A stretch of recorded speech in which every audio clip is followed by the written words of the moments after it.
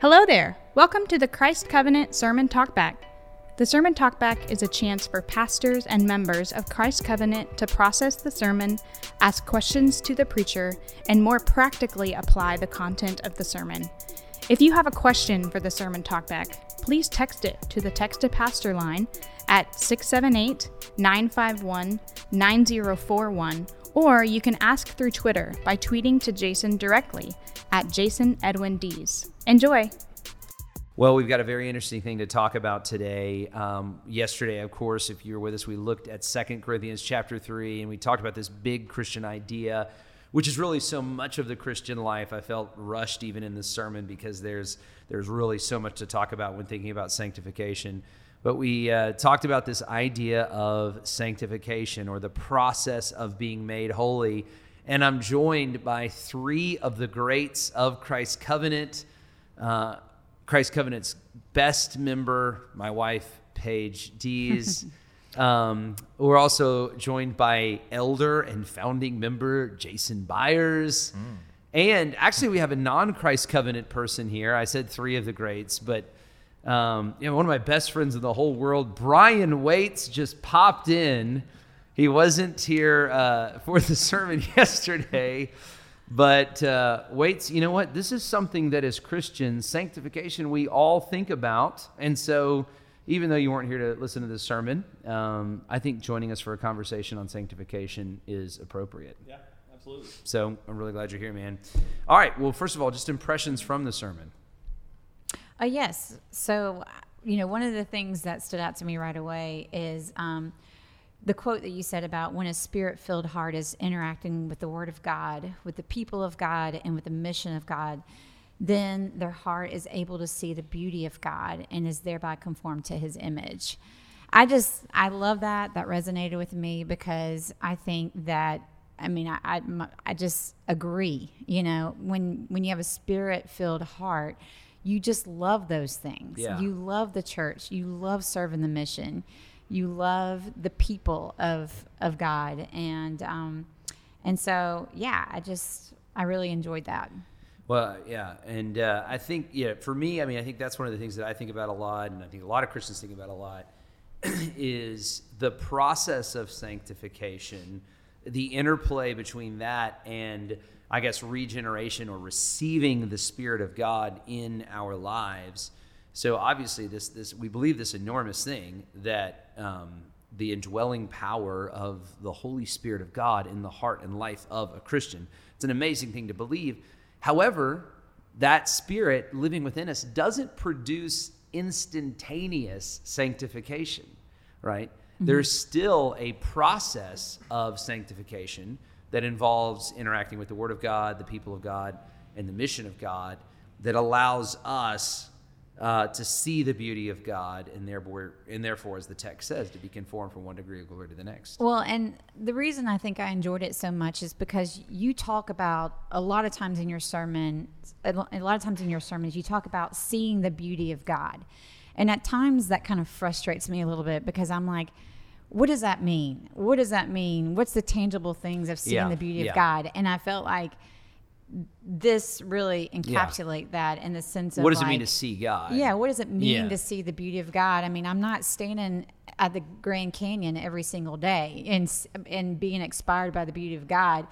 And I think for me, it just became clear, like, oh, I am seeing the beauty of God every day when I am serving and loving my people. Right. When I'm or in even God's yesterday word. in baptism, I tried to make that clear. Like, part of this is seeing God's work of salvation, of redemption. And so, right. Yeah. And so it also just makes me think, what am I doing to constantly put myself in positions to be able to see the beauty of God? Am I going to church on a regular basis? Am I doing things to serve the people of God? Because when I do those things, that's when I see the beauty of God. And something I said in the sermon yesterday too is like, so for example, like when you're reading your Bible, and not every time you're reading your Bible will you feel this like deep conviction or deep encouragement, but when you do, that I think is your heart beholding the beauty of God and being conformed into His image. Yeah, that's Jason, good. What about you? Yeah, your impressions. The thing that stuck with me, I think, dovetails a bit with what you talked about in last week's sermon regarding justification. That we're all in some sense, following some code. We're all seeking Yeah. to justify ourselves. And I think I heard yesterday a teaching around Paul's explanation of the role of the law in our lives in a very new way. I think, and with as much study as I've done of this part of Paul's writing, I've always understood him to say that the law's role in our lives was to make clear to us when we go wrong, right? We do something wrong, and the law tells us, hey, this is wrong. But what I heard you teach yesterday, and in reading the text, I think it jumps out as clear to me now, and never understood it in this way, is that even if we manage to white-knuckle it and live in a way that conforms with the law, perfectly with the law, that in and of itself, the fact that we have to work and try to conform to the law, that conformity to the law doesn't just come naturally to us. That in and of itself is an evidence that we are not righteous. It's right? proving, the effort proves that we aren't really righteous. Yeah, exactly.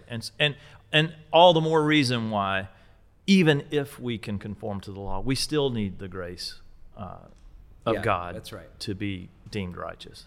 Yeah, there's this old quote in England that I've heard that says, "No man has honor with his valet."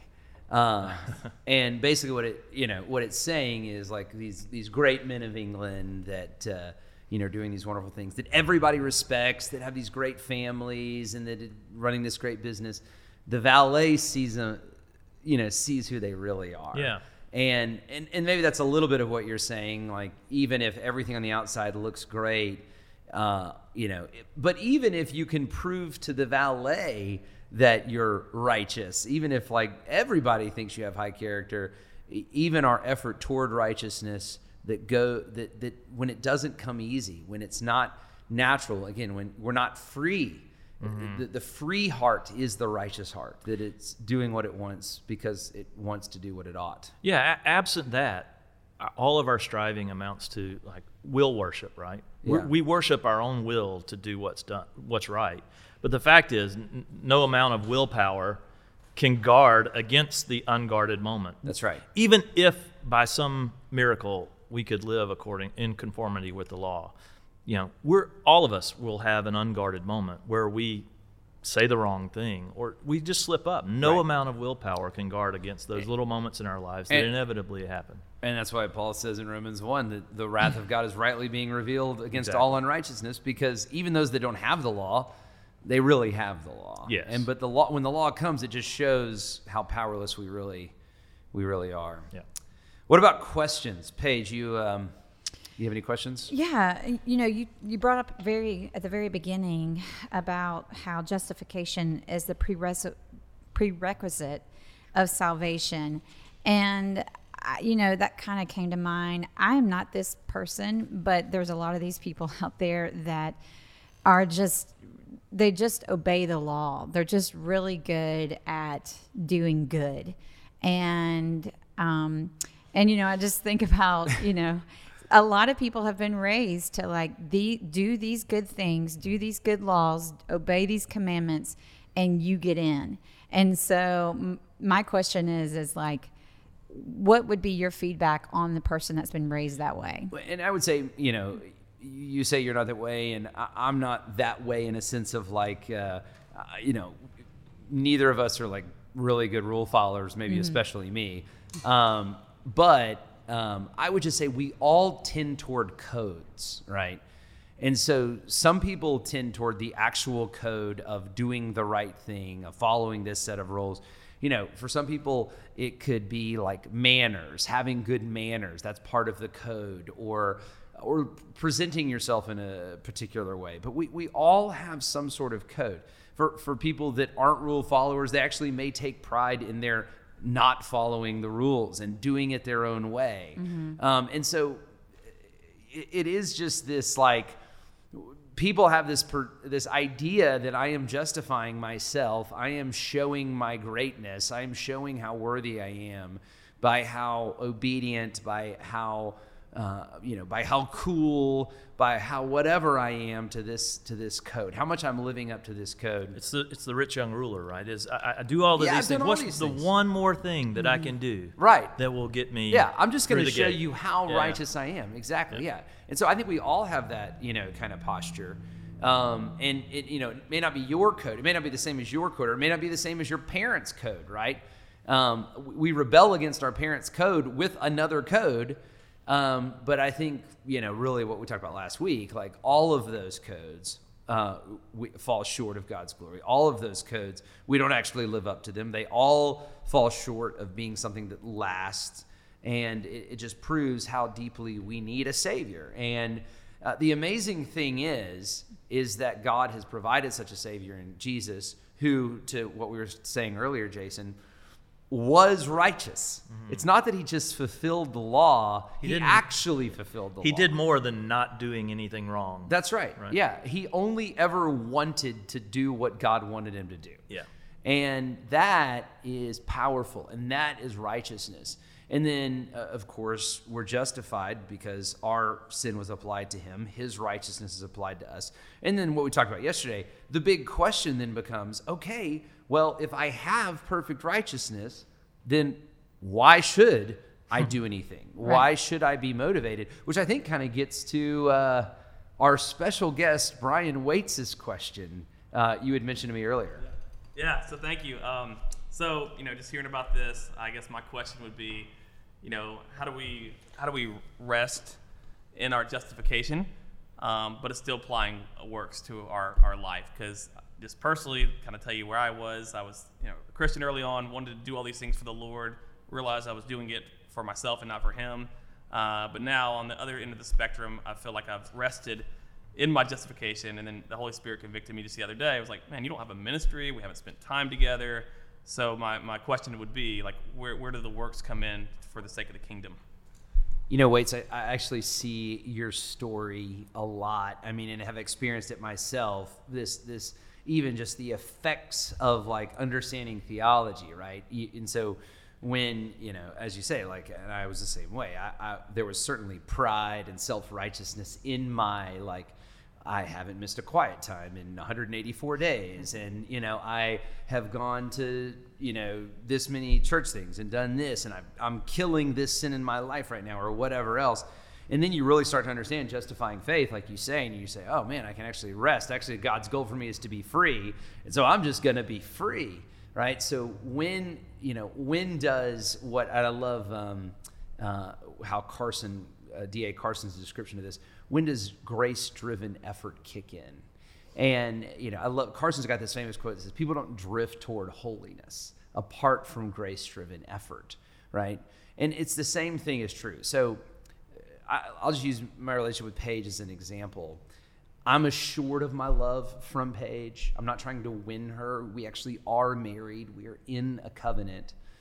But marriage still requires actual effort. And it is those actual efforts that makes the relationship sweeter. And so because I love her, not to win her love, and not even necessarily to prove my love, but just because I love her and because she loves me, and because I see the fruit of effort in marriage, we discipline ourselves to do things like have a day date, have a weekly day date where we go through our calendar, or we talk, or we discipline ourselves. Like we just got away this weekend. It was fantastic. Yes, it was. But it was a discipline because, you have to do something with the kids. A lot of work. Yeah, and everything else. You can't just slip away, and it's hard to get away. But we're disciplining ourselves to do these things because they are fruitful and because we do love each other. And I think that's a pretty good paradigm for the Christian life. Like, yes, you're free in Christ. Yes, you're accepted in Christ.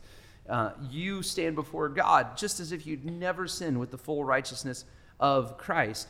But because you recognize the fruitfulness of God's order and of God's way and of God's mission and of God's people, the Spirit-filled life within you is pursuing those things, and God actually will produce fruit through those things. As you're mortifying sin, as you're putting sin to death, there's fruit from that. As you're pursuing the mission of God and using the gifts that God has given you, there's fruit that comes from that. And it's evidence of your heart that's in a real relationship with God. I don't know.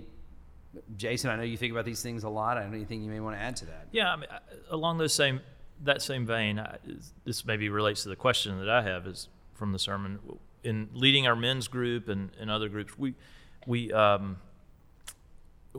inevitably run into the question then, well, if there's effort involved, and you use a great metaphor of your marriage to Paige, and we obviously want to rest in our own justification, but if there's effort involved, I get the metaphor of marriage and how effort is involved to, keep a marriage healthy and do the right thing. Then what does that look like? What does that effort as a practical matter look like in the life of a disciple of Jesus, right? I think time constraints being what they are in the sermon. I gave like a couple little things. Like I said, some of you are going to church, but some of you are going to church and you're hearing the voice of God. That's evidence of the Spirit's working in your life. But that's a discipline, gathering together with other believers. Another discipline, I talk about reading your Bible, really seeking God and His Word. What was the third? Gathering with other believers in like a small group or something like, the discipline of communion with other believers. And there's other disciplines too. Means that the Lord Himself has actually given us in His Word that are means by which we can know Him, means by which we can pursue. Even the sacraments, taking the Lord's Supper, observing baptism. These are ways that a Spirit-filled heart actually beholds the glory of God and is thus conformed to His image. So I would say it's not the disciplines that sanctify us. It's the disciplines that put us in the environment whereby we can actually see the power and the goodness and the beauty of God, to your point earlier, Paige. And it's when we see that we are changed. Mm-hmm. And I think it was Richard Foster said, in practicing the disciplines do not impart sanctification upon us. But you made echoes of this yesterday too, that what the disciplines do is they put us in a posture of vulnerability so that not only that we can see the beauty of God, but that the Holy Spirit then can do His work in us. That's right. He doesn't need us to be this way in order to work in us. But this is part of our effort that we can contribute to the process, is that we place ourselves in a posture of vulnerability to the Lord so that He can then work to conform us to Jesus' image. That's good, because, you think about it. If you get busy throughout the day, you a lot of times ignore and don't hear the Holy Spirit. And so it's when you have those disciplines to stop, slow down, listen to what the Holy Spirit's telling you, not quenching the Holy Spirit. That's really what leads your whole day to be able to be obedient to Him and see His beauty throughout the whole day. Yeah. When I was in college, and I actually thought about using this illustration yesterday. When I was in college, I was talking to a guy, and he was encouraging me against drunkenness. And was it Brian Waits? I mean, Waits may have been there. Yes. Let's say it was Waits. No, it's all full circle now. It was an older guy, which actually it could have been Brian Waits. So. It was Brian. But anyway, no, it was a guy, and he was encouraging me against drunkenness. And he said, Jason, here's the deal. He said, the thing about drunkenness is it's not so much being drunk that's so bad. It's what you do when you're drunk that's so bad. And he's like, when you're drunk, you're more liable. Anger produces in you fighting and violence, and you're much more likely to do something you regret. Or, it's not that lust exists in your heart, but if you're drunk, then that lust manifests itself in really, really bad ways. So, and I kind of think of it as probably a horrible analogy, but I do feel like I have a little license to use it, since Paul equates drunkenness and the Holy Spirit in Ephesians 5.